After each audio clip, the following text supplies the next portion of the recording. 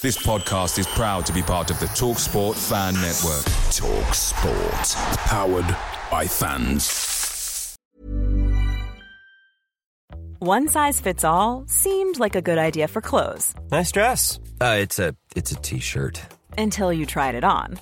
Same goes for your healthcare. That's why United Healthcare offers a variety of flexible, budget-friendly coverage for medical, vision, dental, and more. So whether you're between jobs, coming off a parent's plan, or even missed open enrollment, you can find the plan that fits you best. Find out more about United Healthcare coverage at uh1.com. That's uh1.com. The TalkSport Fan Network is proudly supported by McDelivery, bringing you the food you love. McDelivery brings a top-tier lineup of food right to your door. No matter the result, you'll always be winning with McDelivery. Order now on the McDonald's app and you'll get rewards points delivered too. So that ordering today means some tasty rewards for tomorrow. Only via app at participating restaurants. 18 plus. Rewards registration required. Points only on menu items. Delivery fee and terms apply. See mcdonalds.com.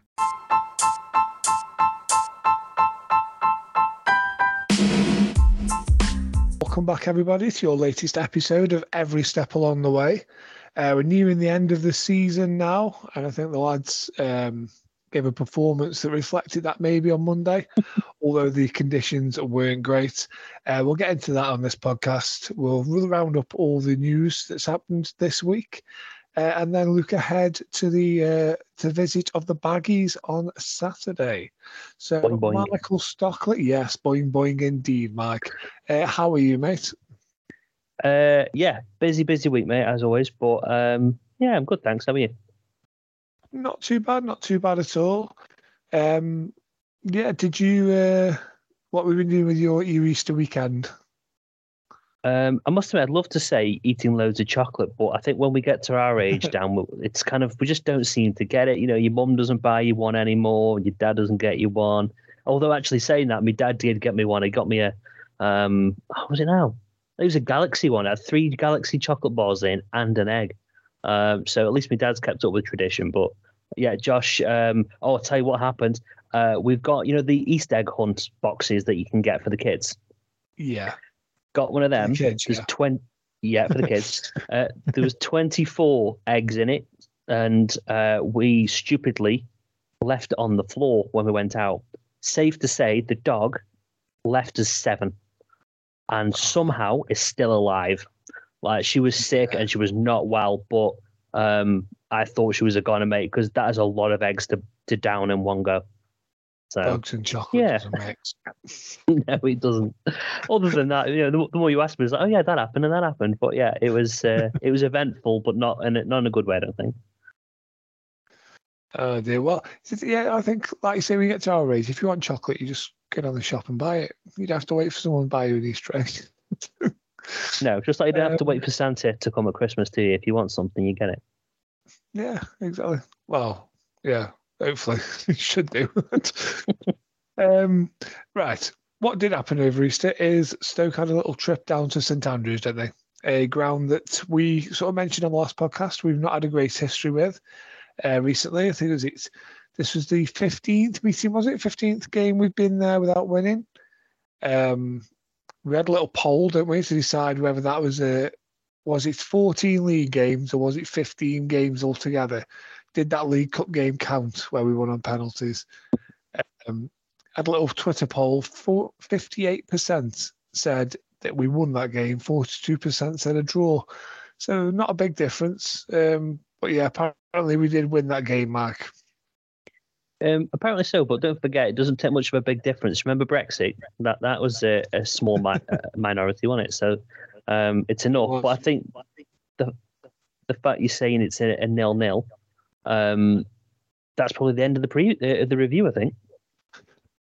Yeah, well, I think it was a border. I think the pitch was described as a potato field.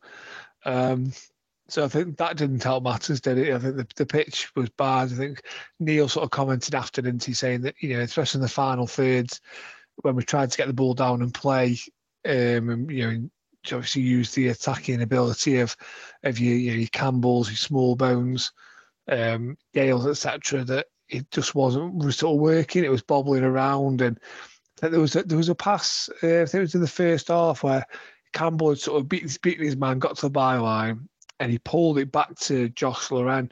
And it was sort of like the ball itself looked like the perfect ball laying into his path for him to just run onto it in his stride and get a shot away.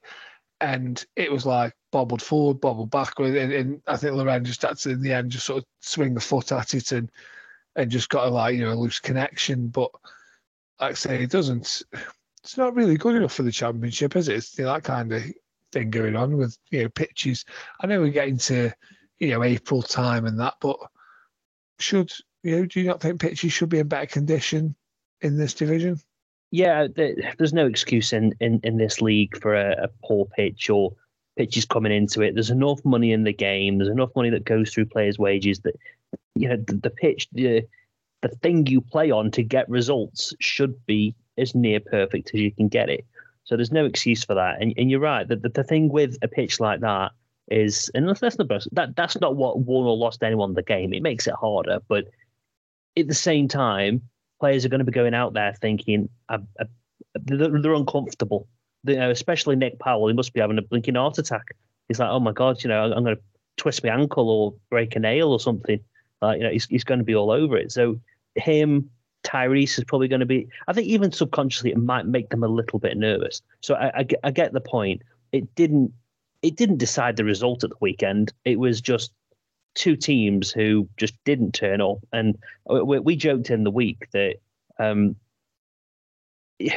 we could have basically come on here and said it was 0-0 and then let's move straight into the news, because it was a non-event. I mean, I think the Stoke channel, the YouTube channel, I'm not sure if you've seen it, but they did incredibly well to find some highlights for their YouTube channel. I think Tyrese's shot was probably the closest we came in the game, and even that really didn't have a lot of pace on it. So it's one that you would expect the keeper to save, really. I certainly wouldn't expect Bonham not to save that.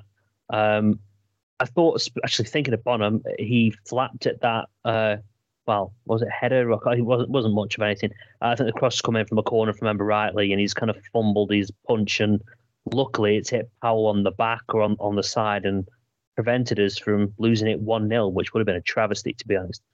So for me, Dan, it was just a non-event. I think the less said about this game, the better, if I'm honest. Nick Powell showing another reason why he needs a new contract. His body on the line in defence there, deflecting that shot wide, get himself in the way, getting Bonham, rescue him, get his points. Didn't get his points in the end. Did he give us the lead against Bristol City? Rescuing a point for us here at Birmingham. Sign him up. Yeah. On that note, Fox, he's another one. Do we still maybe sign him up? Obviously, he came in part of a two-man centre-back partnership with Ben Wilmot. Preferred ahead of Connor Taylor for this game, obviously replacing Phil Jagielka. Yeah. I'm not sure what it is with Connor Taylor, if I'm honest. I don't know if he's not fit or he's not getting himself fit enough or the manager doesn't trust him enough. You'd think at this time of the year that Connor Taylor would be probably the man you would want to go for to just give him a test drive and see what he thinks. But you know what? You mentioned Morgan Fox, reliable Morgan Fox. He's never going to be a great defender in this league, but he's the old term, the old steady Eddie. That's what he is. I didn't think he really did anything wrong. I also don't think Birmingham really causes many problems for him to have to worry about it. But yeah, he's come in and does what he always does. He just does a job. Ben Wilmot, Dan, I thought again was good. The guy is just Mr. Consistency, isn't he? Made a couple of key challenges at times. So I just think we've got a star in Wilmot in the making. I think he's going to be huge next year. Hopefully not in weight, but actually in quality. I think he's very much there. He's always gained. Yeah, not Paul Williams now, but he's always there with his qualities. There, he's got to put a foot in or whichever it is. So I think we're going to see him. Somebody else. It could be Axel. Who knows? Depends if we can get that guy fit. Morgan Fox. I think we sign him up for another year.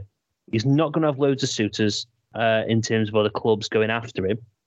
But at the same at the same time, he's not going to be expensive. So he's a cheap backup. And we've already said on this pod, we've got to go out and get double figure players. So we need as fewer people to replace, the better, to be honest. Yeah, I think you say people like Fox and possibly even Powell just plays into their hands that there is, like I say, a big enough overhaul needed anyway. So yeah, if we can give, like I say, just give them an extra year, 2 years. That, like I say, it's one less new face into one less new body to settle in. Come August, that might just stop us hitting the ground running, as you see so often clubs do, don't you, when they have a big, like I say, overhaul so over the summer. As for Birmingham, you mentioned there about our defence. Thought their centre backs were quite strong, and they had quite they do quite a lot of long passes. I noticed. Sort of had to look after as well. And I think there's only one club in the division that has a higher percentage of balls that are long. And that obviously doesn't play into what have been our strength recently either, is it, of pouncing on balls, in and around teams' penalty areas. We, when teams are sort of, not messing around with it at the back, sort of lumping it long. And obviously they've got Djukcevic up front, who's sort of winning a lot of flick-ons, I noticed, winning headers, and just, we had to pick up a lot of the second balls. And I think our defence should be praised for that, because there weren't many second balls that Birmingham got to, flicks off him, which is the key really, because it only takes one of them you don't get to, and they let a striker in, and they can be an on goal at that point, can't they? So the defence had to be on the toes. They had to know when to compete with him, and probably when to drop off and just be happy to pick up a second one. And yeah, they did well, because I think one goal obviously it would have decided the game, but I think that was probably the case, probably from early doors, wanted that one goal could well have sorted that match out. Like I said, they didn't mess around with it at the back. Big strong team, big strong up front, and then lump it long, and it was a different task what we've been up to. And it was nice that although the conditions were bad, the rain was tearing down at one point, the wind was swirling, the pitch, like we mentioned, wasn't great. Didn't lead to a fantastic game to watch, especially this end of the season with two clubs who probably have got not a lot to play for. Birmingham may be dependent on a possible points deduction, but as it stands, they've not got a lot to play for. And I think it could have been a real non-event, and we could have sort of been properly on the beach, couldn't we? And gone out there, thought, don't fancy this today. It's pouring, like I say, the weather conditions terrible, the pitch is awful. Oh no! But they sort of dug in a bit. I mean, like I say, it wasn't great to watch, but I do think they stuck at it, didn't they, and dug in and made sure they didn't lose the game, which they should be commended for. Yeah, like I said, we controlled the game well. They controlled us well on the day, and they're doing. I think this is back-to-back games now, where I think what you mentioned on the last pod about teams not trying to play out from the back. I think it'd be interesting to see QPR. I mean, I remember QPR as a team who play the ball on the deck. Obviously, West Brom, of course, are a team that always loved playing the ball on the deck. So it'd be interesting to see if that's the way that they go, because that's two games now back to back where a team hasn't tried to play pretty football. They've just tried to go direct. I'll tell you now, QPR, I've got Gareth Ainsworth as their manager. They will play every ball long, and they will just lump it up to Chris Martin playing up front for them. That's all to do. They may as well not have Chris Willock and Ismail Chair playing for them anymore, because I doubt they're going to see much of the ball. They just want to watch it sail over their heads, because that's all we did at Wycombe for about 10 years. Who was at Wycombe? And that's all they did. Once it lump long ball after long ball after long ball, and just feed off it. And fair enough, for a team like Wycombe, he got them a couple of promotions, didn't he? And into the Championship a couple of times. Something they never would have thought they'd have done. I bet he regrets leaving there. Well, the thing is, I'm not sure that's the best way QPR can. The best use of the talent that QPR have got, shall we say? Like I say, they've got, with Willock and Chair, they've probably got two of the best attacking players in the division, and he's just not using them at all. But that's for another day. I think that game's a couple of weeks away yet, isn't it? One thing I'll just mention on Birmingham and Stoke to St Andrews. So in the last 27 years, we have played 9 league games at Birmingham and scored once. Okay. Ouch. Yeah. That was in August 2019. Can you remember who scored the goal? Oh. Gave us the lead in the game before Djukjevic equalised, and then a young 16-year-old named Jude Bellingham made his debut and came on as a sub and scored the winner for them. Oh, Liam Lindsay. It was Liam Lindsay, yes. Yeah, one of his very rare appearances and goals. Yes, set up by Tommy Smith, free kick, Liam Lindsay, unmarked back post header. That's the only goal we've scored in the last 27 years at St Andrews. And it was by a defender who no longer plays for us. Oh dear. But yeah, that's I don't know why. It's funny, isn't it, in football? How you get these grounds or these teams that just don't. Do you know what I mean? Like I say, we're going to get into West Brom later on, and how many times during that run with West Brom games, and we always beat West Brom and that, and it was ridiculous. Yeah, I mean, how many times would they? They'd be going for a promotion, we'd be struggling to stay in the league, but we just beat them home and away every year. It's like, what's going on? How can we continually? Doesn't matter who the manager is, who the players, which teams we put out, what players are on the pitch, we just beat them. It's just football's weird how it throws these things up, isn't it? Yeah, like I say, we'll come on to the stats, but I'm pretty sure we've won. I mean, I was looking at it the other day. I think it was about 60 odd wins or something we've had over West Brom over time. But I'll let you there because I know what you're like. You'll have them stats. Indeed, I have. Do you have anything else you want to mention about this game? There's not really much. There's nothing much more. I think we'll be dragging it out for the sake of dragging it out if we carry on, and people will be like, "You guys have found more than anyone else to talk about." So I think let's move to the man of the match and move on, shall we? Yeah, I think the one thing just say 1 point over Easter.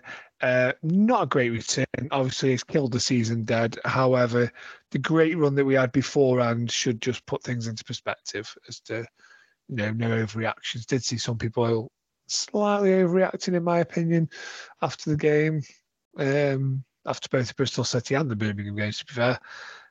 But it is what it is. We just need to learn how to beat these kind of sides, I think, don't we? So we've still got work to do. Yeah. Right. Man of the match. So third place was Morgan Fox with 13%. Second place was Ben Pearson with 14%. And the winner with 47%, Ben Wilmot. Oh, he's got a couple of these now. He's pulling away, isn't he? Back-to-back man of the matches, 6 for the season, which is more than anybody else. Smallbone and Harry Clark have got 4 each. But interestingly enough, and I think this proves it's a bit of a quirky stat, but also proves the consistency he's got, because all 6 of his man of the match performances, do you know what they've all got in common? Are they all draws? We didn't win any of them. Okay, close. So obviously when you get double points for a win, he's not benefited from any of those man of the matches where he's got double points. Yet he is still top of our player of the season standings on 584 points. And he now has a 49-point lead over Will Smallbone, who has 535. Tyrese Campbell has got 397 in third. Josh Loren is fourth with 387. And Jacob Brown has sneaked up into fifth place with 335. 49 points. And I think as well, we've not got the last 2 games, so there's only 3 matches left. So I think if he's man of the match in a victory over West Brom this coming Saturday, that might well seal the Player of the Season trophy for him. And then we can go and get it brought and engraved, can't we, nice and early. So come on, Ben, just stick a good performance at the weekend, mate. Get a couple of goals. Make life easy for your old friends here at every step along the way. Yeah, too right. I was a bit too close with timing the other year. We couldn't do much in advance, could we? So We could not. Right, let's get into the news. So, the news. Under 18s last week had a 1-1 home draw versus Newcastle. So Iwobi scored, like I say, a late equaliser, rescued a point, which leaves them still fourth in the division, in the under 18s table. 6 points ahead of fifth. So it looks like they've sort of got that fourth place nailed now, this late stage in the season. This coming week, they've got their penultimate home game of the season, which is at home to Blackburn. 11 a.m. kickoff on Saturday at Clayton Wood. Blackburn are ninth. In a win could actually take us above Manchester United and into third place in the league. That'd be nice, wouldn't it? Our academy's better than yours. Yes, I'll take that. Under 21, so they haven't had a game last week, and they still currently sit 10th out of 11 in the under 21s league, Premier League 2. They have 12 points from their 17 matches this season, and they've got 3 games left, starting with the final away game of the season, which is at Southampton on Friday night, kicking off at 7 p.m. So if you are listening to this on the day of release, then you will be able to sort of follow that game, or if you wish, or even attend if you're down that neck of the woods. However, if obviously you don't listen to it until the Saturday or whatever, then unfortunately the match will have already been played.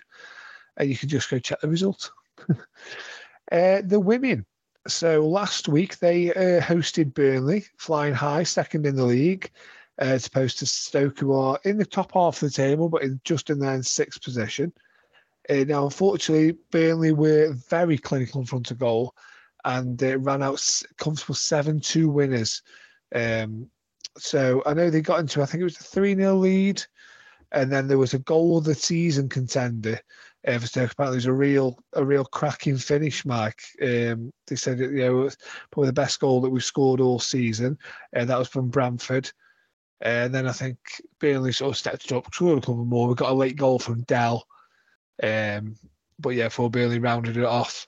But yeah, 7-2 winners. Like I say, I think they are quite far ahead of our women's team in the league, and there's like 3 sides fighting it out for promotion. So hopefully next season, with all the extra funding and the semi-professional and that we'll be one of those sides really going to the top of the league. But for more purposes, it was the finishing that there was the difference. People, reports I've read and that I've seen, they just said they were just more clinical in front of goal. It wasn't 7-2 was a harsh scoreline on the women. So yes, now this coming week they've got their final home game of the season. So 2 p.m. on Sunday, they're playing Huddersfield. 6th versus 8th, and a chance, like I say, for us to real cement out our position in the top half of the table there. 12 sides, so yeah, I think get a win there should just mean that we finish above Huddersfield this season, and also, to try and get us in that top, finishing that top half. Moving into Loney roundup. Now, Loney has sort of gone under the radar a bit, anti-Mike, because he's not really been involved with the first team. And he sort of went out on deadline day, when we got all them other deals happening, people coming and going.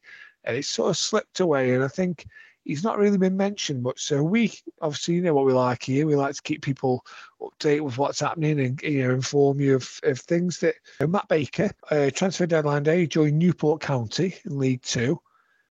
First couple of games, he was on the bench, unused sub. Then he came on for the last 10, 15 minutes and won. Since that day, he's played 12 games, 12 consecutive starts for Newport. So as soon as he got his chance, he's too good at both hands, and he's in there. Now, we have got two lots of audio here from Newport County. Listen to these here. This is how they're judging Matt Baker's time with them so far.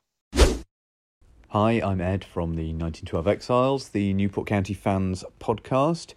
You've asked me for a few words about Matt Baker, aka Country File, who we've had on loan from you since the January transfer window. It has been bit of a mixed bag, I think it's probably fair to say. That doesn't necessarily mark him out as unique in our squad. We've had a real problem with consistency for a large chunk of the season, and Baker's performance have been typical of that. But I guess to start off, in terms of context, Baker was brought in by, at the time, new manager Graham Coughlin to provide a bit of defensive cover. We needed just some warm bodies to provide us with a bit of strength in depth, and Baker fitted the bill. Under 21 Welsh international, or on the fringes of the Welsh under 21 squad at that point, felt to be a good prospect. And he came in, made a couple of appearances early on, not necessarily at centre-back. I think some of the early games he might have played as a sort of defensive midfielder, but gradually he's found his place within the heart of the defence. Sometimes from the bench, he has started the odd game as well.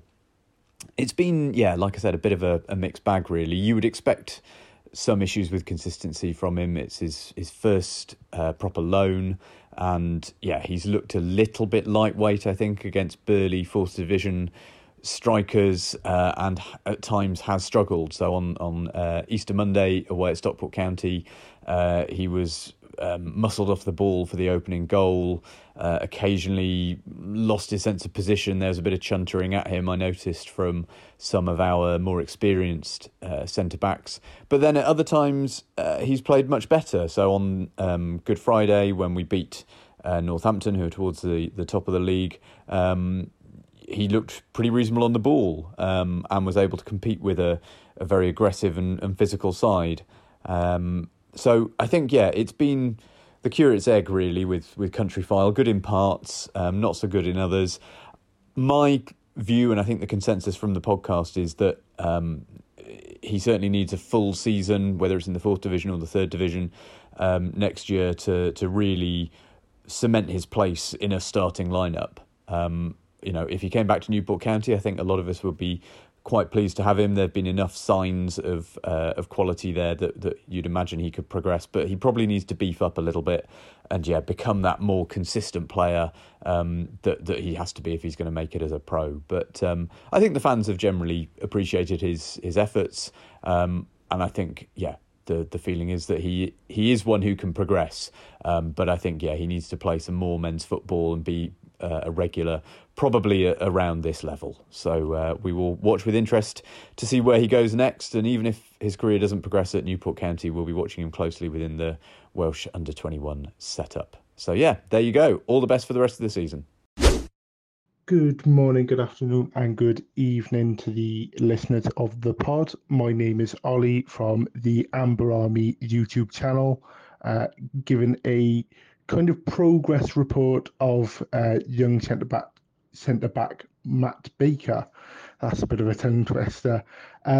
Matt Baker has played 12 times for Newport County, acquiring 925 minutes, most frequently being deployed as the right centre-back in a back three in a 5-3-2 formation. In the first few games he played for Newport County, he was a little bit shaky. You could see there was a few rough edges still yet to be sanded out, but that comes with experience in senior men's football. And as he got given minutes he needed, he kind of learnt his trade, and it's fair to say he's taken to League Two football like a duck to water. He looks very calm and composed, especially when you consider his age.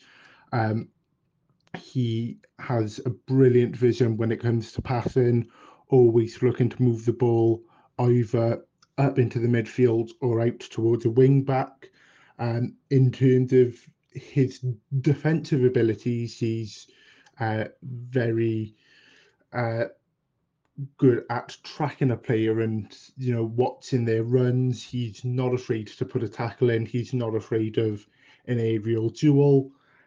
There are some confidence issues where if he makes a mistake early on, it can kind of get to him for say 5-10 minutes, but it only takes him to have a positive run of minutes for him to get that confidence back. So he's a very composed centre-back. He looks very, very good for his age.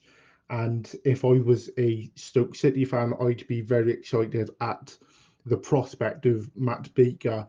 I wouldn't say he's ready for championship level at the moment, possibly a top-end League 2, maybe lower-end League 1 loan like Brandon Cooper of Swansea, just to carry on that progression. But there is definitely a championship quality player within Matt Baker.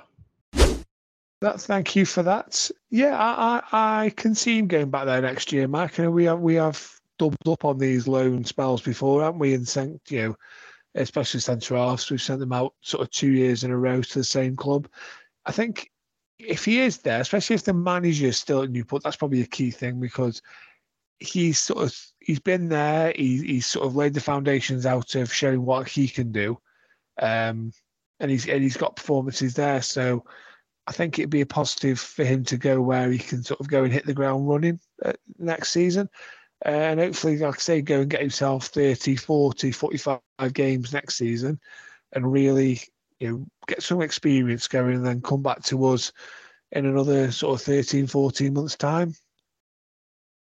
Yeah, exactly. I'm sure he wants to play in the Premier League as well, so he'll have that chance then as well. So I think it's a good idea. We know that in the pecking order, even with the likes of Jagielka retiring, he's way away right now. But that's not any disrespect to him. That is just purely where he is in his development. And you're right. I think a player needs to go out there and have one long loan, or go back to the club for another one, or have multiple loans and build that experience, especially in his position.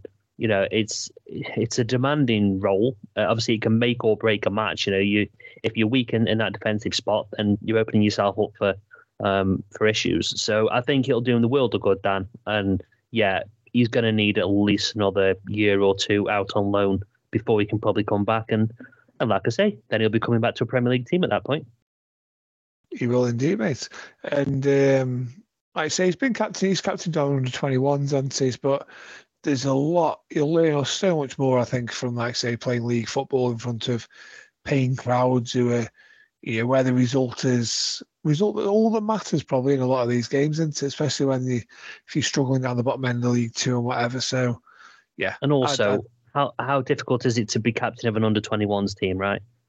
If anything, it shows he's got a good attitude, but I mean, it's hardly, crying at the end of a game if you've lost, is it? Let's be honest. So yeah. You're right. We've always said under 21 never replaces proper football. No, not at all. Talk about replaced, Paul Ince has been sacked as Reading manager. Thought I just mentioned this. Noel Hunt has been put in charge at Reading till the end of the season. And that means, Mike, that Alex Neil is now into the top 10 longest-serving managers in the Championship. And he's only been with us since August, if I'm not mistaken. He is, yeah. Which means there's only 9 clubs have still got the manager that they started the season with. Right, okay.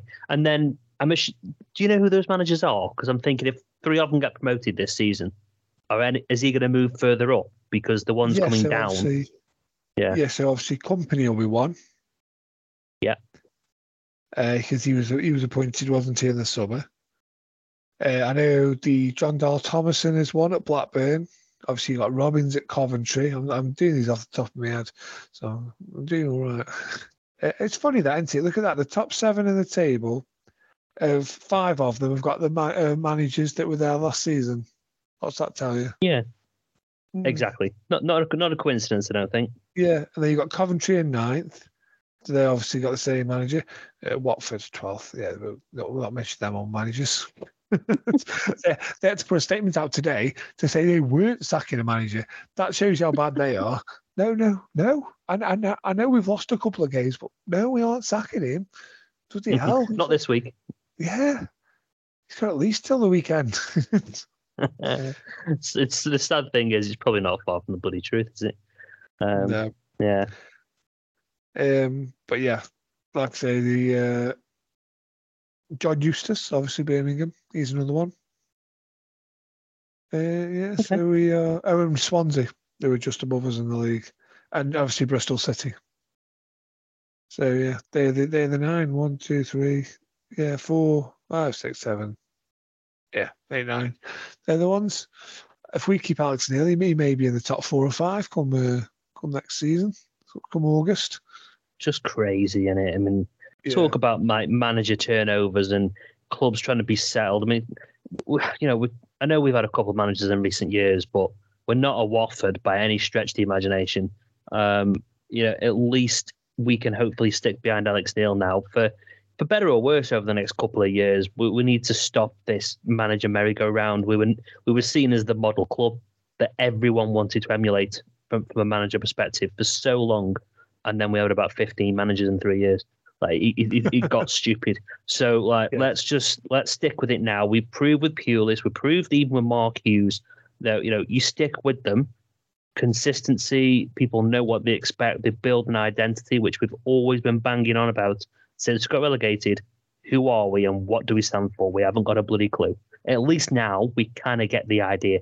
So let's just stick behind him. And even if next year it's not promotion, if it's progress, if it's a top 10 finish, if it's a top 8 finish, and we're scratching around for the playoffs, then as long as we're there doing it, because if we take a step back, then people have got a right to moan, I think.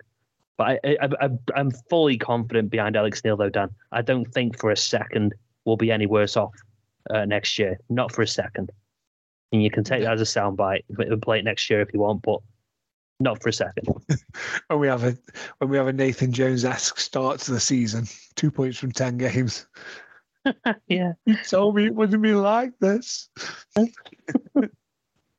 One other bit of news, quite interesting, is the Stoke this weekend have ditched the Bet365 logo off the front of the shirts, and they're going to replace it with the club's community trust for this match. So that's a nice little touch there, just a bit of awareness and a bit of advertising there for the good work that community trust do. So yeah. I thought you were going to have the every step along the way name across the front, but oh well, maybe next year. The funding doesn't quite go that far yet. Yeah, not quite.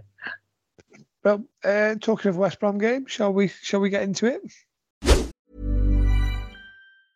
Hiring for your small business? If you're not looking for professionals on LinkedIn, you're looking in the wrong place. That's like looking for your car keys in a fish tank. LinkedIn helps you hire professionals you can't find anywhere else, even those who aren't actively searching for a new job but might be open to the perfect role. In a given month, over 70% of LinkedIn users don't even visit other leading job sites. So start looking in the right place. With LinkedIn, you can hire professionals like a professional. Post your free job on linkedin.com/people today.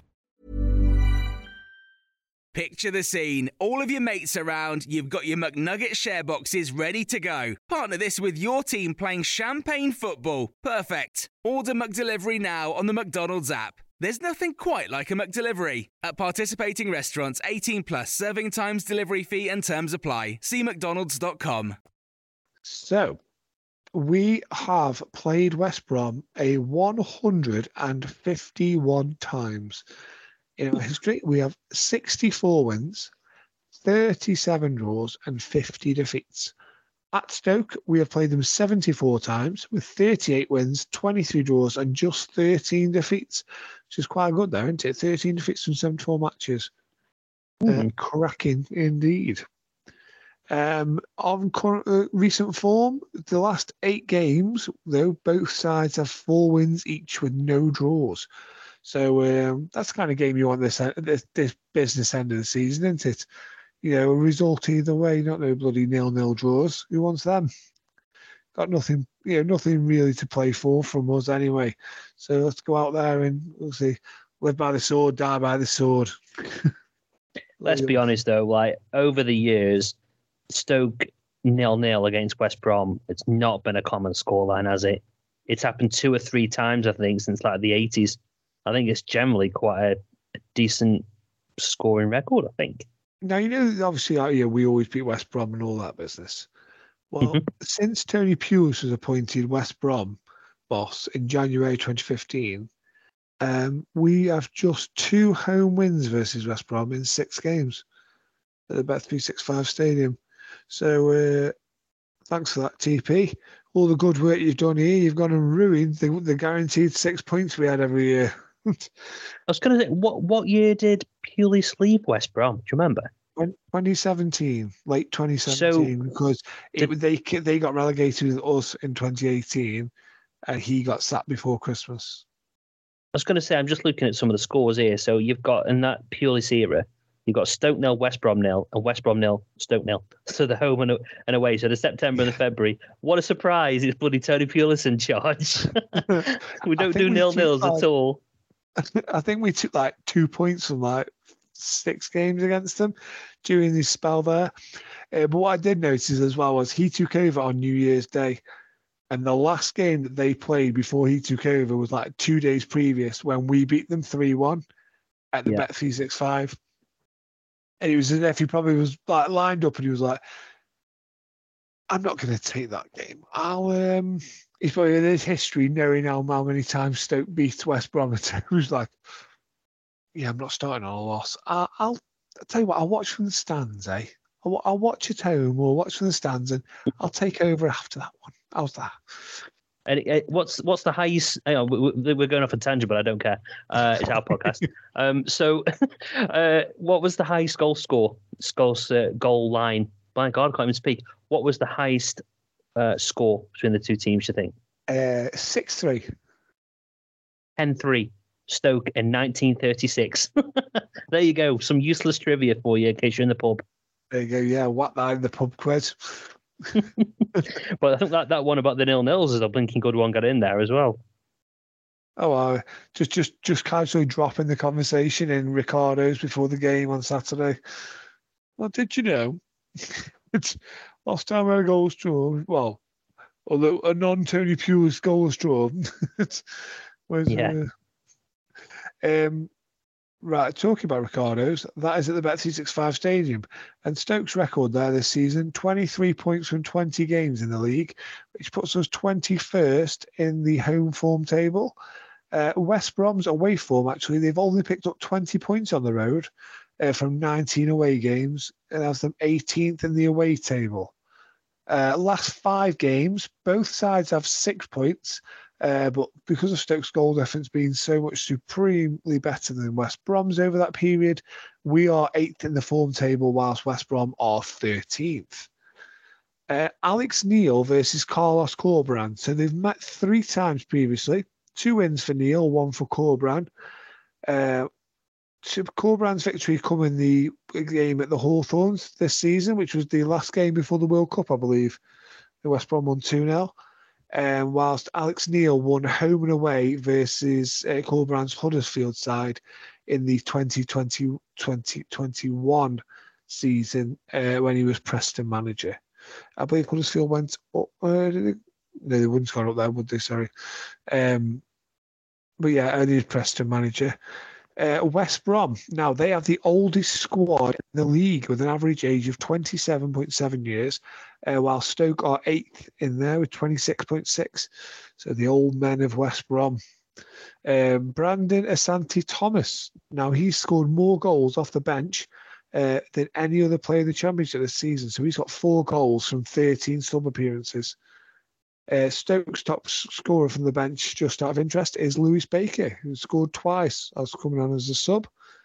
I was going to ask that, what that was, but yeah, could only be Baker because nobody else comes off the bench and scores, do they? No.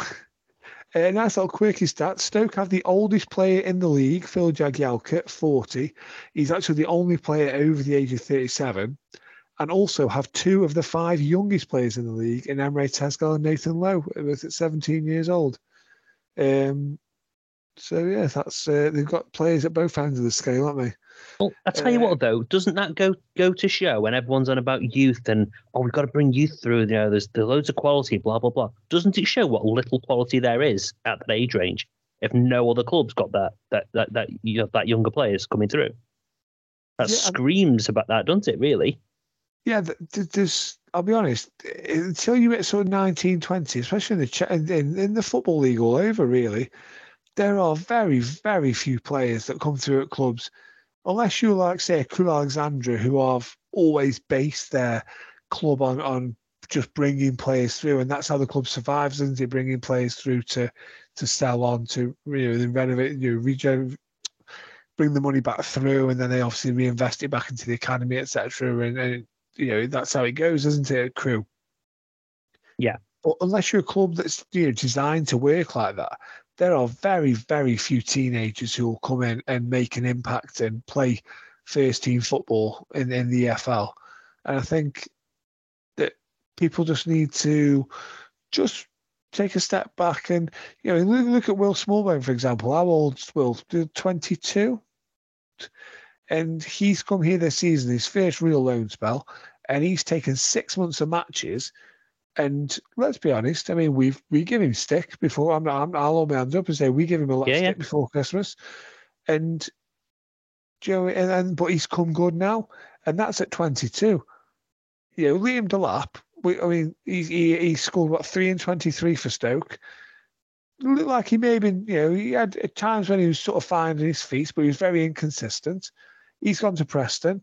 In the last, I think he's played about 10 games now, but in the last 9-10 games, I think he's barely got a kick, barely got on the pitch. But I still wouldn't write him off at 19 years old. I think, in 2 years' time, he's probably going to be a different player than he is now. And what he's learned this season will probably benefit him.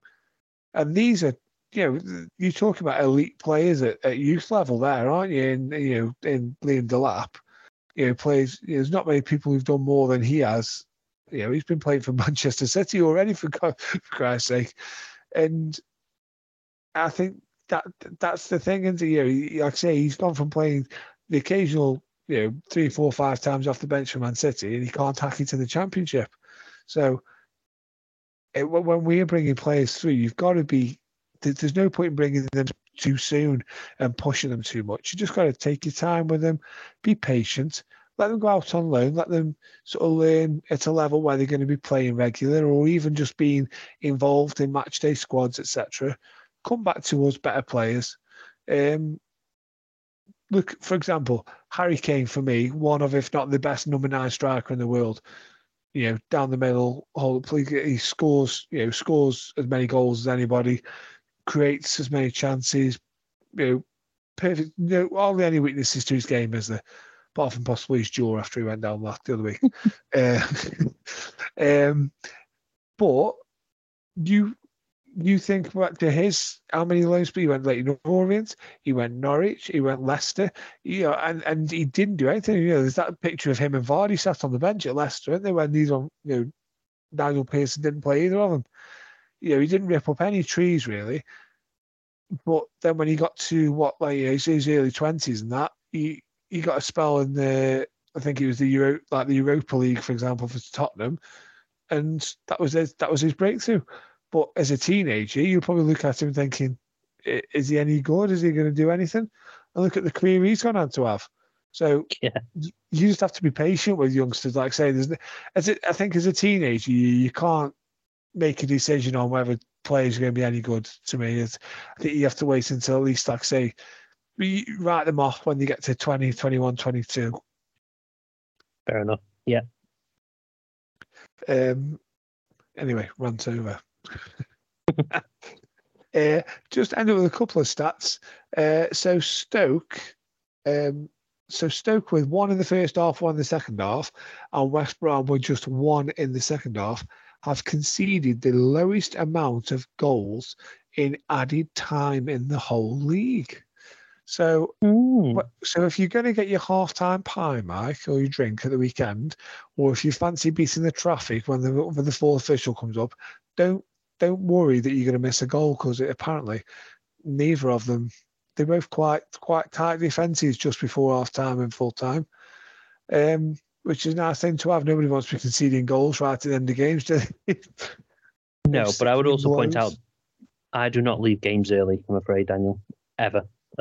It's just something I've never done. There's no reason. It's not a big I am because I stay till the end. People can do what they want. I just can't bring myself to leave before the end of the game. If we're 3-0 down, I can't leave before the end of the game.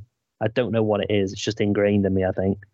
But I know what you're saying. I mean, I've kind of coming onto it just, but seeing as it's relevant, I was looking at the West Brom's last game, I think against QPR, and they were 2-0 up, and I just thought, okay, well they've won that. I checked it out earlier, and they drew 2-2. I was like, eh? Like, yeah. What the hell happened there? 2 shots on target QPR had, and they scored both of them. Haven't they lost? Isn't that like the only point they picked up in about 6 or 7 weeks as well? QPR. Something like that. And I think when you look at West Brom's last 5 games, I think they've won. They've won 1 out of 5. They're a bit like Millwall. They're starting to really have a bit of a falter all of a sudden. But for me, if a team, especially as crap as QPR are, like they're not even fighting relegation at the minute, QPR, but they're fighting poorly. They've been on a downward trend for so long. So when West Brom go 2-0 up, they're thinking, well, this is done and dusted. And that's probably part of the problem. Are they a bit fragile mentally? Are they going to be a team now because they've conceded 2 goals against QPR? Are they, if we put a bit of pressure on at the end, are they going to be thinking, oh God, not again? So I think they're a bit fragile, West Brom. Yeah, I mean, talking QPR, before that game, they'd lost 9 out of the last 10 matches, including Preston, Wigan, Birmingham, Blackpool, Rotherham, all defeats to them in that run as well. So it's not as if they've played all the teams at the top end of the league, have they? They're the teams who are fighting out for relegation at the bottom of the league with them. Yeah. That changed the manager in that time as well, haven't they? And not had any sort of upturn, anything sort of change of look there. So, like you say, when West Brom are 2-0 up, QPR, I imagine the fans are probably thinking, well, it's a long way back to West London from here. By the way, I'm the same as you, by the way. I don't leave for some reason. That Liverpool game years and years ago when we got beat by 8. Yeah, it was like 9 on the scoreboard. I don't know why, but even then I couldn't bring myself to leave because I was like, well, no one did, Dan. No one did. We were cheered off at the end, weren't we? There was no booing. I think we were just happy to be playing somebody of Liverpool's quality. I seem to remember Michael Owen was in the team. Was it Sami Hyypiä? Robbie Fowler scored a hat trick that day. Yeah, I mean, I know we should have been 1-0 up when Thorne should have scored. He hit the post, didn't he? I mean, it would still have lost 8 or 9-1. But I mean, for him, he must even think about that one now and think, I could have scored against Liverpool. If we'd scored that goal, we'd have really annoyed them. Then what would we score again? Oh, did we have? Was it Carl Muggleton in goal? I think we had. Was it? He was a disaster. Oh. Yeah.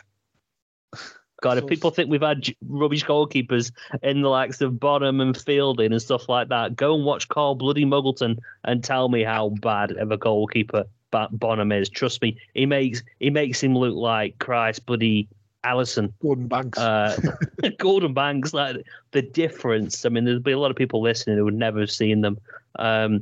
Him, Neil Cutler. In fact, Cutler wasn't all that bad. He wasn't great, but he wasn't a Muggleton. We've had some shockers over the years. Yeah, he was. Yeah, we've had a really good run with goalkeepers in recent years. We were due a bit of a dodgy couple of years, so don't worry, it will get better. One last stat I'm going to throw at you, and you'll enjoy this one. West Brom have had less cards, 62 yellows and 1 red, than anyone else in the league. Stoke are second in that table with 72 yellows and no reds, which ties them, which surprises me this, with Millwall. I expected Gary Rowett's side to have quite a few cards flashed about, I'll be honest. You'd be expecting Gary Rowett to do some flashing, is that what you just said? Not quite. You've maybe taken the words and jumbled them up.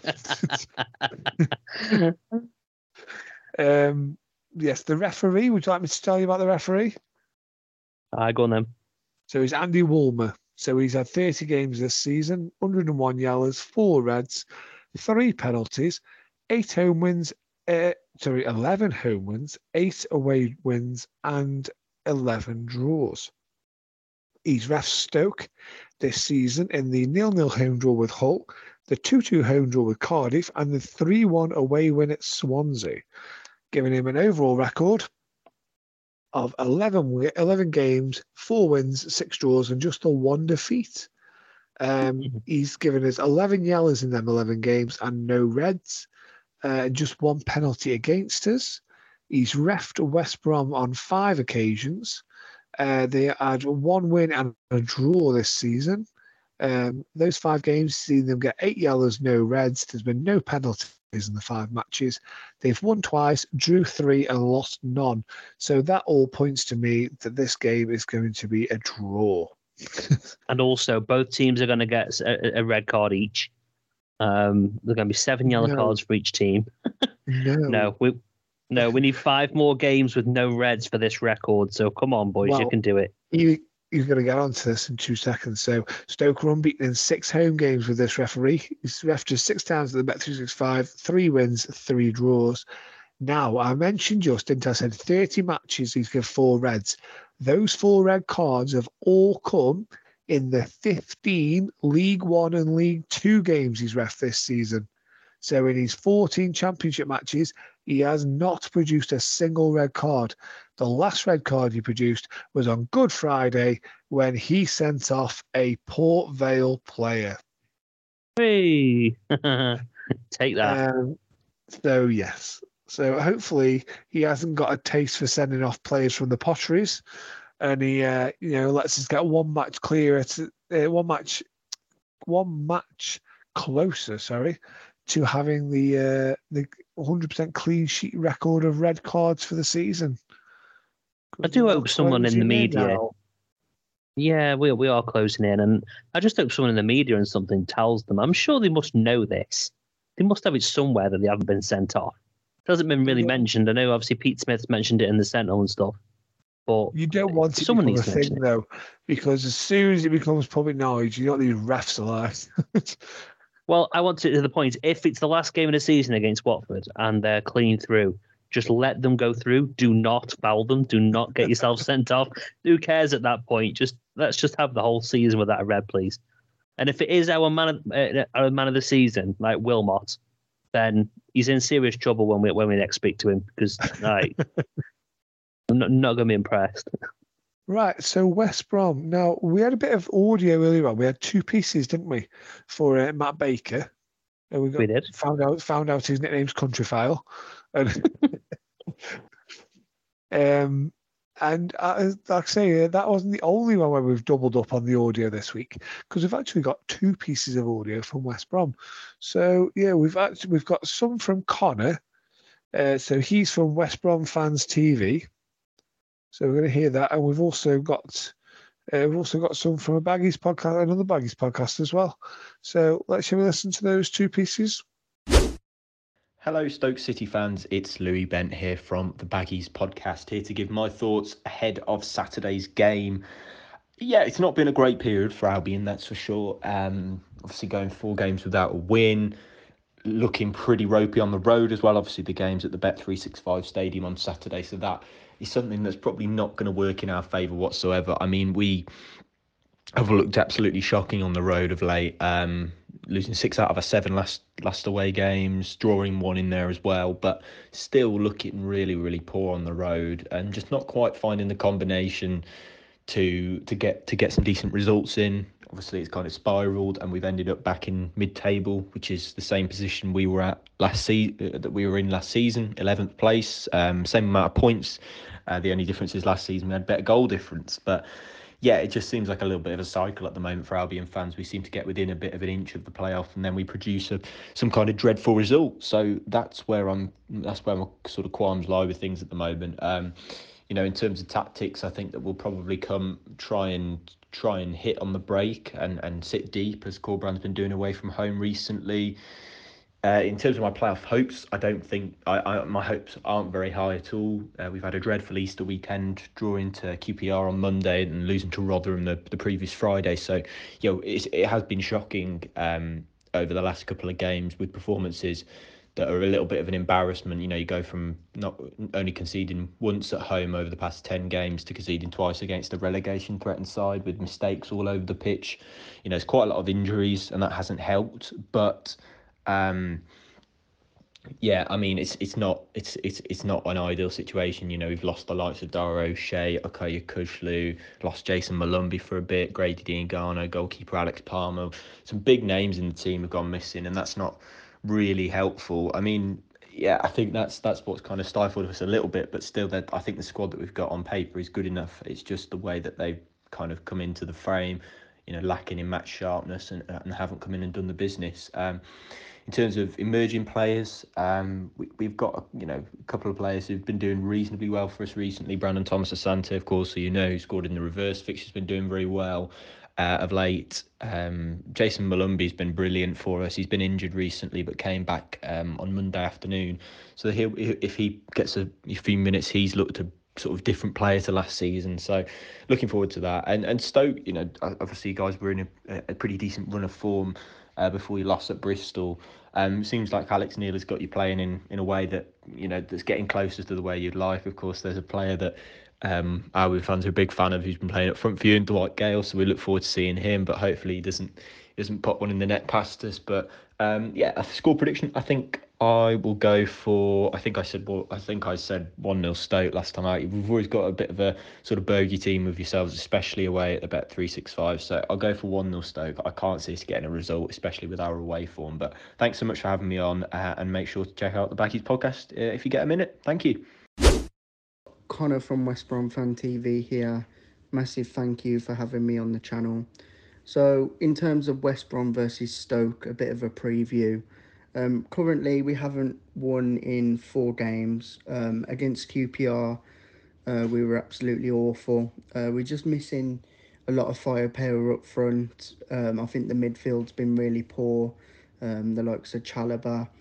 In the way Corbehan sets us up, I think at the moment he's getting a few things wrong. For example, Jed Wallace is more suited to the right hand side, but he's been played like sort of down the middle or on the left hand side, which hasn't really helped. We are an attacking team who try and catch people on the break, but it just hasn't been working recently. It's been really, really poor. Like I say, we drew 2-2 to QPR. We lost 3-1 to Rotherham and made Jordan Hugo look like an absolute world beater. Against Millwall, it was very poor. Cardiff was poor. The last time we actually got a win was against Huddersfield on the 11th of March, where we won 1-0. I think the chances of us making the playoffs at the minute are very slim. We're just not consistent enough. Every time teams around us lose points, we seem to lose as well, and we're just not making up any ground on the teams in front of us. I know Stoke are only like 5 points behind us as well at the minute. They're not doing so bad. They had a horror start to the season. Players to watch out for Saturday, I would say Jed Wallace. He can always be dangerous. He's a really, really good midfielder, winger, and he can always put the ball in the back of the net. But it's really hard for me to pick out any players at the minute because we've been really poor. Brandon Thomas Asante always seems to work hard. There is that bit of rivalry between us as well, where our fans seem to absolutely hate each other. It's always a fiery atmosphere. It's always a pretty decent game. I'm actually going to go with a 2-1 Stoke win. I've got absolutely no confidence. I think it'll be a Tyrese Campbell and a Dwight Gale goal. Thank you, Louis. Thank you, Connor. What do you think about that then, Mike? It's 2 sort of interesting pieces there. Different views slightly on how things are going, but yeah, I mean... Yeah, so seem a little bit deflated. I think they obviously, understandably, because I think, they were in a relatively decent position. They still are. They're just faltering, and I think it's like anything. You get that close to the playoffs, and you think, "Oh, great, we're in for it here," and we've done it ourselves over distant past. But you get there thinking something great's going to happen, and then all of a sudden you start to falter, and that's exactly what they're doing. So, yeah, as a Baggies fan, will they be disappointed if they finish where they finish now? Which is what I think, 8th or 9th, I think it may be. Something like that. I wouldn't say it's been a disastrous season for them. I think they're just ambitious fans like Stoke fans are, to be honest, and think because of our previous Premier League experience and their previous Premier League yo-yoing, that maybe they feel that they deserve to be there. So I get it. I understand. But unfortunately, guys, you're going to lose this weekend. So apologies. I tell you what, though, I mean, if we could go on like this forever, can't you, saying what if, buts and maybes. Yeah. But if we had continued that form over Easter and got 2 victories, we would be level on points with West Brom now and 5 points off the playoffs. And not only that, but Millwall and Preston, both on 62 points, just either side of the playoff line, play each other this weekend. So, and Norwich, who were then down in the table, they're at Middlesbrough. So we could have been looking at a possible, like the winner of this match could have been 3 points off the playoffs with 4 games to play. The thing is, though, again, like we said in previous years, doesn't that say everything about this league? Like we're a team who have won back-to-back games twice all season, and we're still that close to the playoffs. We don't need a miraculous big jump in fortunes next year. We just need to turn a couple of those draws into wins, or change one result from a draw into a win, and a couple of losses into a point, and that's all it's going to take. It's not huge steps here. Like we really don't have to be amazing next year to have a good chance. No, it's like I say, the thing with the Championship is, as a lot of the EFL leagues, anyone can beat anyone. So it's such fine margins. The league is so close. And as a supporter, like I say, whether the stand, you can say what you want to have. Everyone's can have their opinion on the standard of the league, and is the standard better than last year or better than it was 5 years ago, etc. But actually, I think what the key is the clubs are that sort of, like say, evenly spread, that it's always entertaining in the fact that you don't know what the result's going to be. There's probably Burnley are probably the only team that you would imagine you play and you sort of semi know the result, and even then we got a point at Turf Moor. It's still we went there and got a point, didn't we, late on? So it's not as if everybody gets beat by Burnley. I mean, they're probably going to go and beat the Championship points record this season to make that point redundant. Throw some things out to you here. Powell or Gale? Who's going up front? Gale. Gale, for the reason of? He's better than Nick Powell. I'm joking. Well, no, we know who the better player really is when they're on form, but I just think Gale works harder, to be honest with you, mate. He runs exactly. That was one thing that actually one of the commentators said when I watched the game back the other day, is that when it comes down to the style of play, like that, we are all about the pressure. Nick Powell he just a bit of an out of it, really. He can turn it on, but he'll happily just walk around the pitch. With our style of play, which is another reason I'm not convinced he'll get a new contract, as I don't think he quite offers us the pressure that we need. So, yeah, I can give you my full team if you want. I think we'll get on to that in a minute. So, okay. So you're going for Gale up front. Obviously, you used to play for West Brom as well. Always helps, doesn't it? Exactly. Yeah. Now, Smallbone, is he in your team? He is. Yes, so you're sticking him in there. Now, thanks to the Sentinel and obviously, obviously they put these stats out in the week. So in the last 8 weeks, he's played 14 games, 1,159 minutes, which equates to 83 minutes of football every 4 days.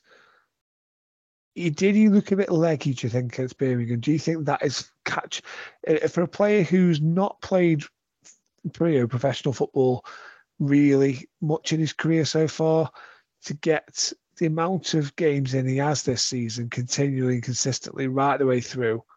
Because he's not really had a spell out the team at all, has he, since he came in? And then, like I say, stepped it up in the last sort of 8 weeks or so. He's really I think he's like 59 in this last like 59 days. He's played them 14 games. So, what would you do? You think maybe he might need a rest? Actually, I've been back and forward about Smallbone because I think your point the other week about I don't know, maybe Nick Powell can go in that space or somebody else. I just don't think we've got anyone else that can really play in that hole. I think without Powell, Selena, for me, I don't know. There's just something not right with him, unfortunately. Probably just the fact that he's been unlucky with injuries. But yeah, play around. I mean, maybe Baker is the man to try in that position and see how he does. Because we're going to have Loren and Pearson. Well, Pearson obviously the main one holding, but we've got them two who can do that bit of a job. We know Baker knows where the net is. He's proved that time and time again. So maybe if we're thinking about next season and trying to plug that little gap, or that big gap actually was what it will be, maybe we've already got a ready-made replacement right there. We just haven't seen it yet. Yeah, because I think the way that we are playing, like I say, especially if we've got Gale up front, Gale, Brown, Campbell, they're going to be, doing the press, aren't they? The high press, putting the pressure on. And how many times have we seen Smallbone and Loren, like to say, we've said it, haven't we, so many times in recent weeks, ball gets played into the opposition midfield. It's a hurried ball. It's a get rid of it because these strikers are, snapping at my ankles. And then as soon as they see that ball coming, Loren, Smallbone, they're in there, boof, straight in front of the midfield and nicking the ball. Either getting a toe on it or just stepping in front of the player, getting there first. And I think Lewis Baker can do that part of the role. And I think that's the key to the role. Do you know what I mean? I think Smallbone's ability on the ball, I think Baker's probably, got the same sort of vision. I think he's a similar player to Smallbone. It's similar attributes, but in different way, if that makes any sense at all. Yeah, and I know what you're getting at. Let's go with Baker then. I mean, I think Smallbone is still in the team because I think I've gone with the team that I think he will pick rather than what I would pick, if I'm honest. But yeah. So just to let you know, for West Brom, so Kyle Bartley came back from injury for West Brom, and he actually pulled out of the game on Monday he pulled his sort of a hamstring injury in training, so he'd gone for a scan. So they're not expecting him to be fit. But Yakushi is expected back for them, and Malumbi, even though he's expected to be out for the season, made a recovery and actually came on and played over Easter. So he's back for them. Now, obviously, we heard from, Louis and Connor, didn't we, earlier on? Did you see what Jed Wallace said after that 2-2 draw that you were talking about, the game with QPR? No. So to sum it up, he said basically that we're rubbish and we've bottled it, were the words that he used. Right, okay. Yeah, and that was on the radio for Radio West Midlands. His post-match interview. There was obviously a lot more said, but yeah, those were the sort of the buzzwords that you could pull out of it. So yeah, he wasn't holding back. I think he was quite praised for his honesty.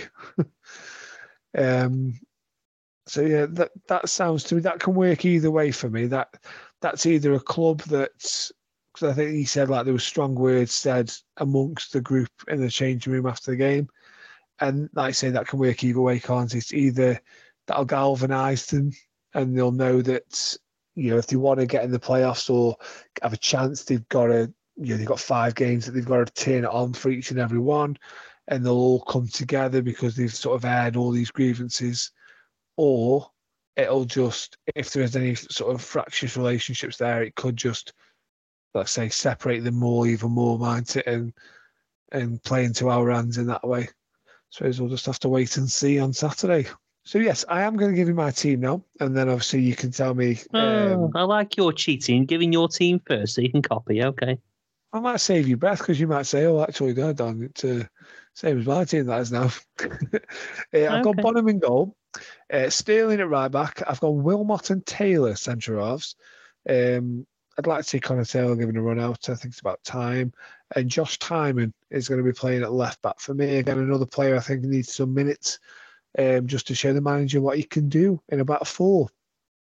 Midfield, Pearson holding, Loren and Baker just playing in front of him. They're going to be snapping at the heels, then West Brom midfielders. Jacob Brown on the right, Tyrese Campbell on the left, and Dwight Gale down the middle. Subs, Fielding, Fox, Selena, Hoover, Smallbone, Powell, and Thompson. Okay.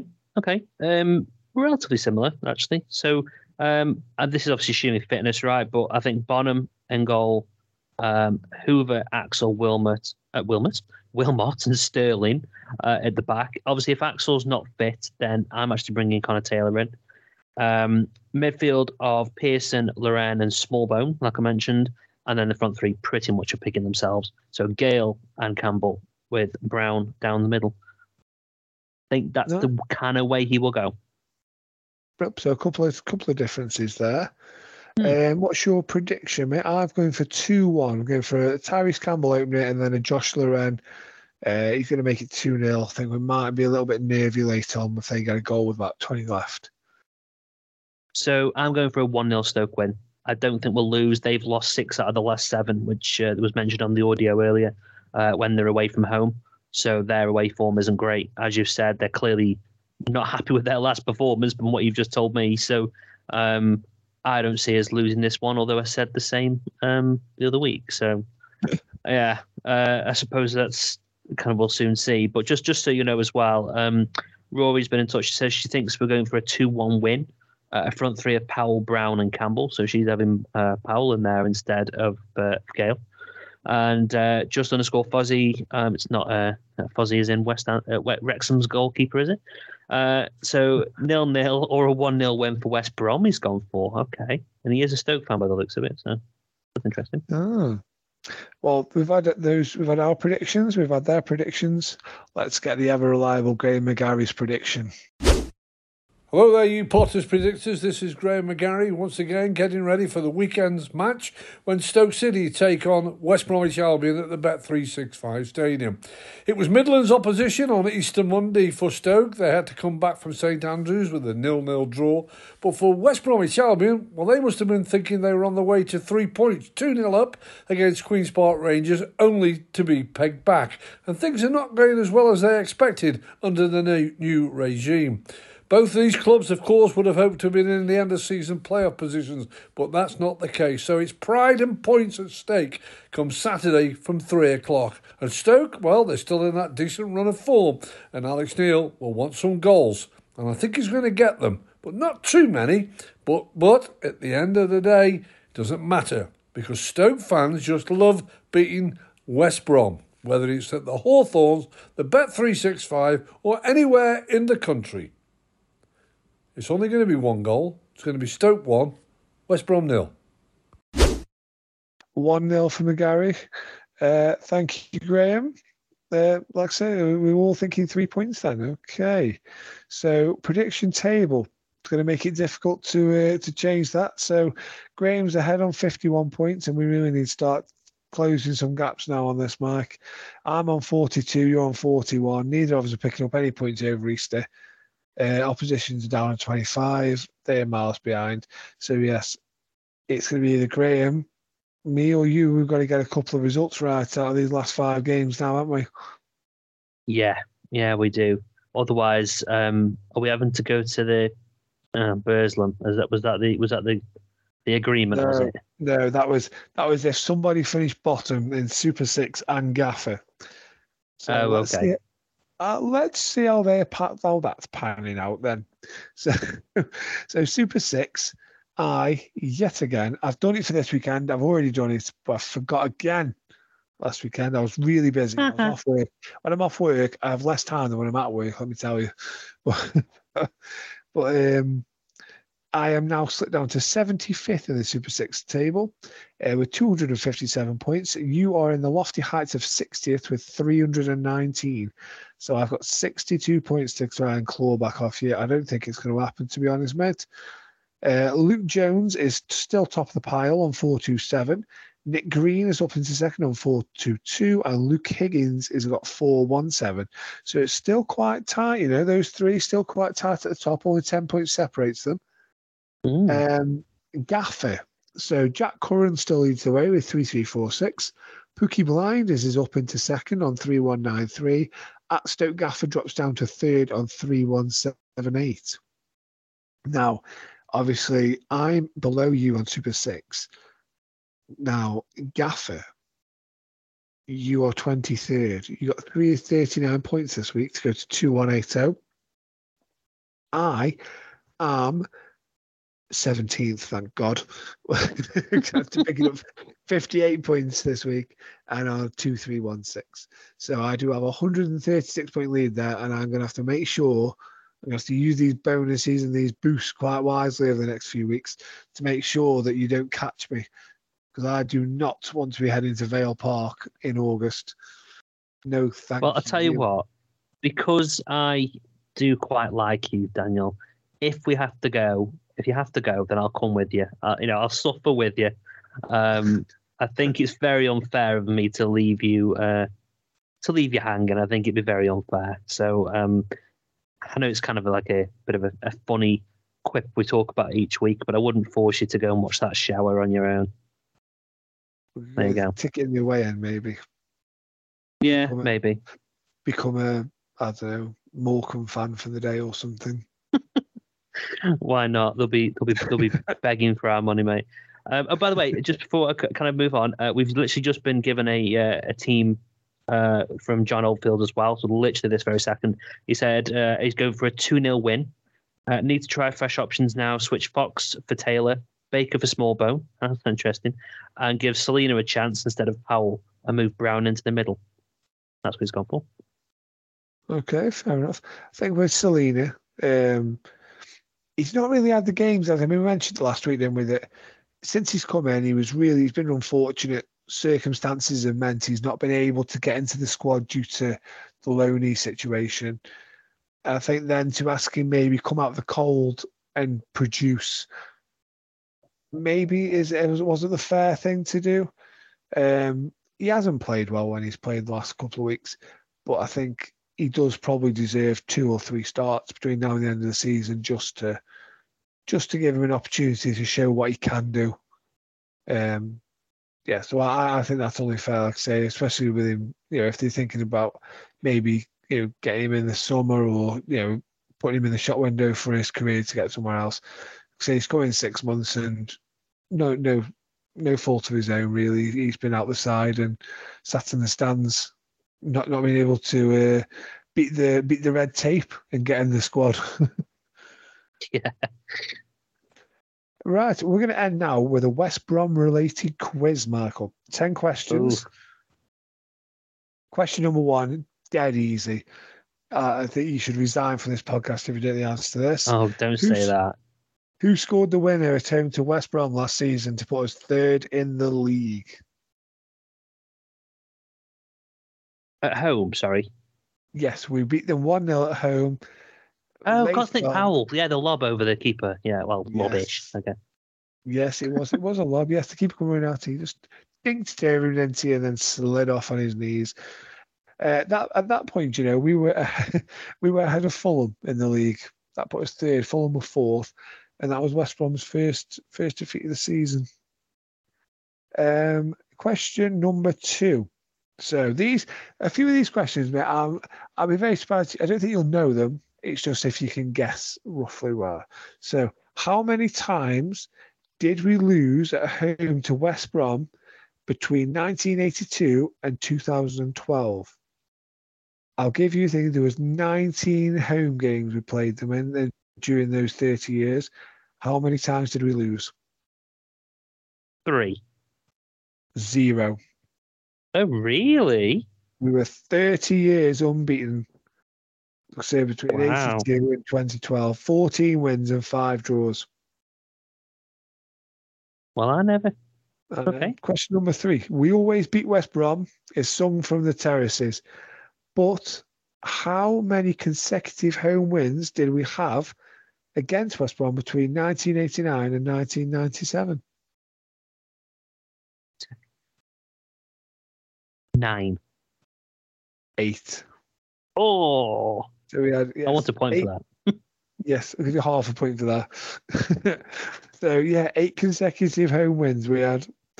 This is just this quiz is just here to make us all feel good. Oh, nostalgia. Question 4. Between 1988 and 2012, we lost one of 28 league games home and away against West Brom, which was a 1-0 loss at the Hawthorns in 2003. Can you remember which 2 Stoke players were sent off in that game? That's what it took for them to beat us. That's us down to 9 men. One of them was sent off after 5 minutes. Yeah. Oh, this is.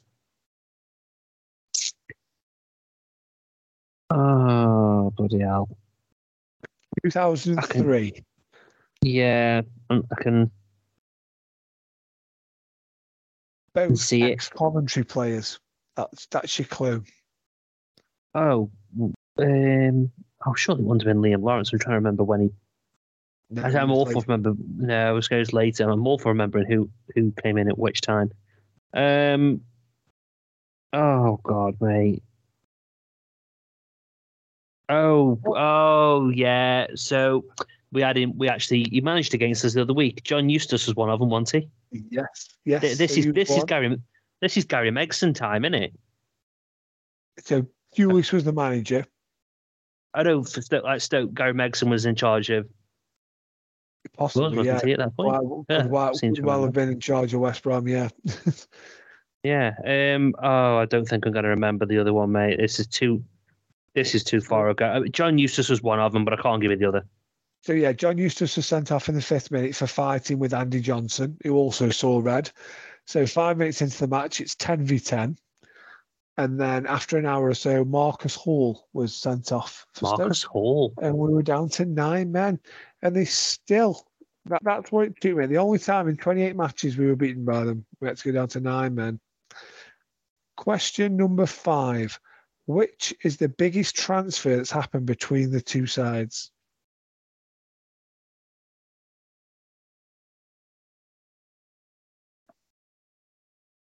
I'm thinking Carl Hopkins, but think bigger. Must be something. I'm going to say there must be something bigger than that. Oh, I'm actually quite happy for you that you can't think of it straight away.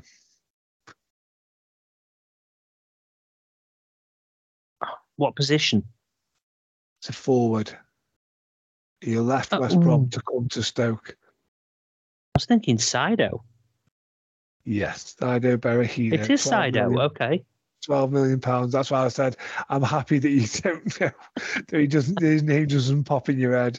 You've managed to eliminate it from your memory. I'm quite happy for that. I tried. Found its way back, but I tried.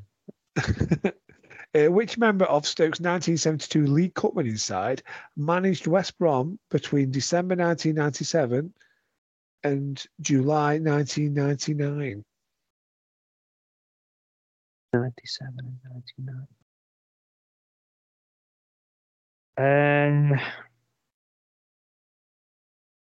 So he had a very long and successful management career after retiring.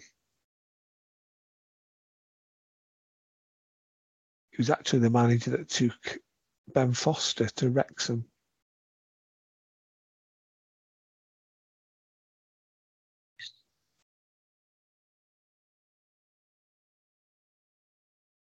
For his initial loan spell. Can't think now.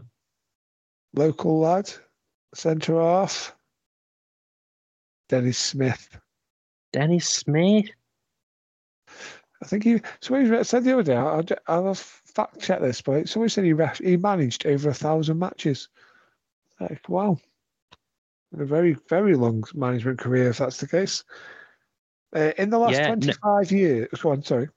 No, I think you're right. I think he was actually more than that, mate. Because there's I think Andrew, somebody mentioned the other week one about Dennis Smith, and I think he was closer to around 1,200 matches. To be honest, I swear they said 1,200, which is incredible, really. But check it out. In the last 25 years, 3 men have managed both sides. We mentioned 2 of them in this quiz already. Pulis, Megson. Yeah. The third one, actually. Do you know the third one? He left Stoke to go to West Brom. Totally went it didn't register with me that this even happened.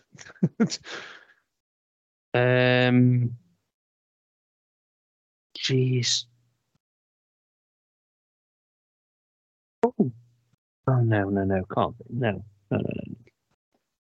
Yeah. Who do you think? Well, no, it's someone I know for a fact wasn't. Just wasn't. Oh, I don't know, mate. I don't know. Brian Little. Oh, really? Okay. Yeah. I thought Brian Little, when he left Stoke, I can't remember him doing anything after he left Stoke. And considering he'd won the League Cup with Villa like 2 years before he joined us, it was like, oh yeah, that's a quick fall from grace. And then when I saw that, I was like, he managed Villa. I think he went on, and there was about 5 or 6 other clubs he managed to right the way through to like 2013. I'm like, what? When did this all happen? I don't remember this.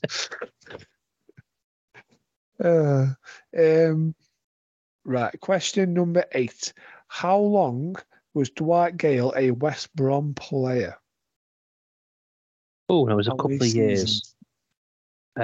So trying to think because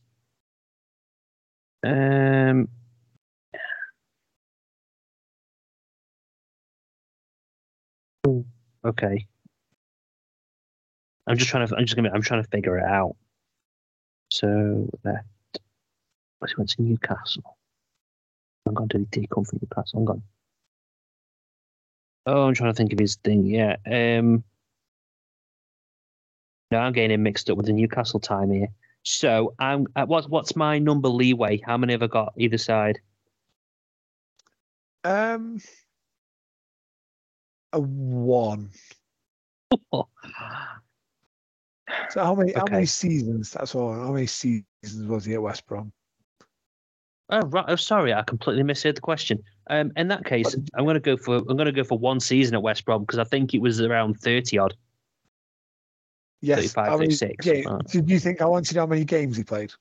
Yeah, sorry, I completely misheard. Yes. So yeah. No, it's all right. One season. Yeah, it was 1 season, 2018-19. It feels like he was at West Brom a lot longer than that, doesn't it? It feels like he was there for like 2 or 3 years.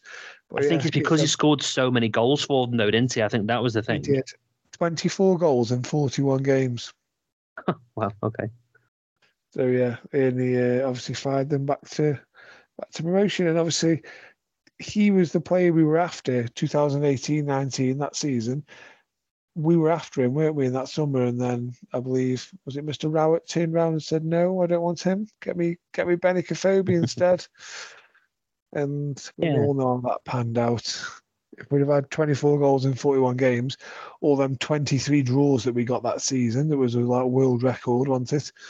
That we may have turned some of them into victories. But never mind. That was 5 years ago. Let it go, Dan. It's all right. Yeah, don't go rocking back and forward in the corner of your room for that. Right.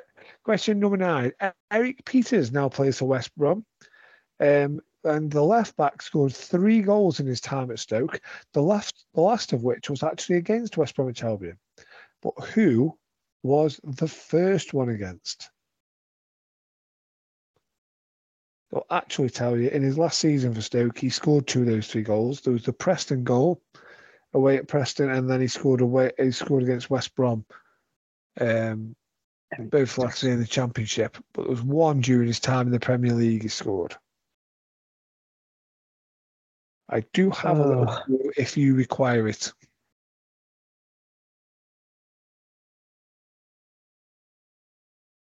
Yeah, go on. It was a mishit cross, if that helps. Oh, Jesus, yes. Oh my God, was it Newcastle? It was Newcastle, yes. Yeah, I remember now. And the 10th and final question: who scored an injury time winner at the Hawthorns in August 2011 after a mix-up involving a goalkeeper who's been in the news quite a lot, Ben Foster? Yeah, I remember it well, and it was meant to be kicked out of his hands, which actually wasn't really kicked. Well, I don't know, it was close. It was against Ben Foster. and it was someone who also had a very long throw on him. It was, oh Christ, his name's come and gone. He's the Hamley Town manager. Come on. Yeah. He's the manager. Ryan Shotton. Ryan Shotton, yes. Come on, Dan. It is quarter midnight. You can let me off. Yes, well done, Mike. You've done very well on that quiz. Let us know, everybody. Let us know how many you got on that quiz out of 10. I think we should wrap this up now. Are we gonna get 3 not many of these left? No, not many at all, mate. We'll have to think how we're gonna fill the season. I'll fill the summer, shall we say? Well, I don't know what we're gonna do in the summer. We've obviously got a special we're finalising, which we're not going to tell people what it is. We're not going to tell them who it is. It's a first team player. That's all we can tell you. But we need to just finalise that. You need to dot the I's and cross the T's. Yeah, and it's all on you, Dan. So get a bloody move on, will you? Oh, that's good. Well, it doesn't happen now. That must be Dan's fault. It is Dan's fault. If it doesn't happen, it's Dan's fault. Everyone, just so you know. Yes, I will get that sorted before this pod even hits the airwaves. That will all be sorted. Dates. But yes, I think, like I say, we've only got 5 matches left, including one midweek. So. Well, it's beginning of May. We'll be wrapping all this up. And, we're going to have to think of something we can do to keep everybody entertained through May, June and July, aren't we? Maybe you can do as a bit of a singing podcast. You can sing all the Stoke songs in a Graham McGarry voice. I don't know McGarry voice. Don't we on about? He does, Graham. He really does. In a respectful way, but anyway, let's move swiftly on. Oh, you Potters predictors! There you go. That's in the cutout. Brilliant. So yes, enjoy the game at the weekend, everybody. It's probably the last sort of big game that we've got this season, isn't it? Let's be honest. And let's see if we can. We always beat West Brom echoing around the Bet365 on Saturday afternoon. And we shall see you all next week. Boing, boing, bag of... Away days are great, but there's nothing quite like playing at home. The same goes for McDonald's. Maximise your home ground advantage with McDelivery. Order now on the McDonald's app. At participating restaurants, 18 plus serving times, delivery fee and terms apply. See mcdonalds.com. Mom deserves the best, and there's no better place to shop for Mother's Day than Whole Foods Market. They're your destination for unbeatable savings, from premium gifts to show-stopping flowers and irresistible desserts. Start by saving 33% with Prime on all body care and candles. Then get a 15-stem bunch of tulips for just $9.99 each with Prime. Round out Mom's menu with festive rosé, irresistible berry chantilly cake, and more special treats. Come celebrate Mother's Day at Whole Foods Market. This podcast is proud to be part of the TalkSport Fan Network. TalkSport. Powered by fans.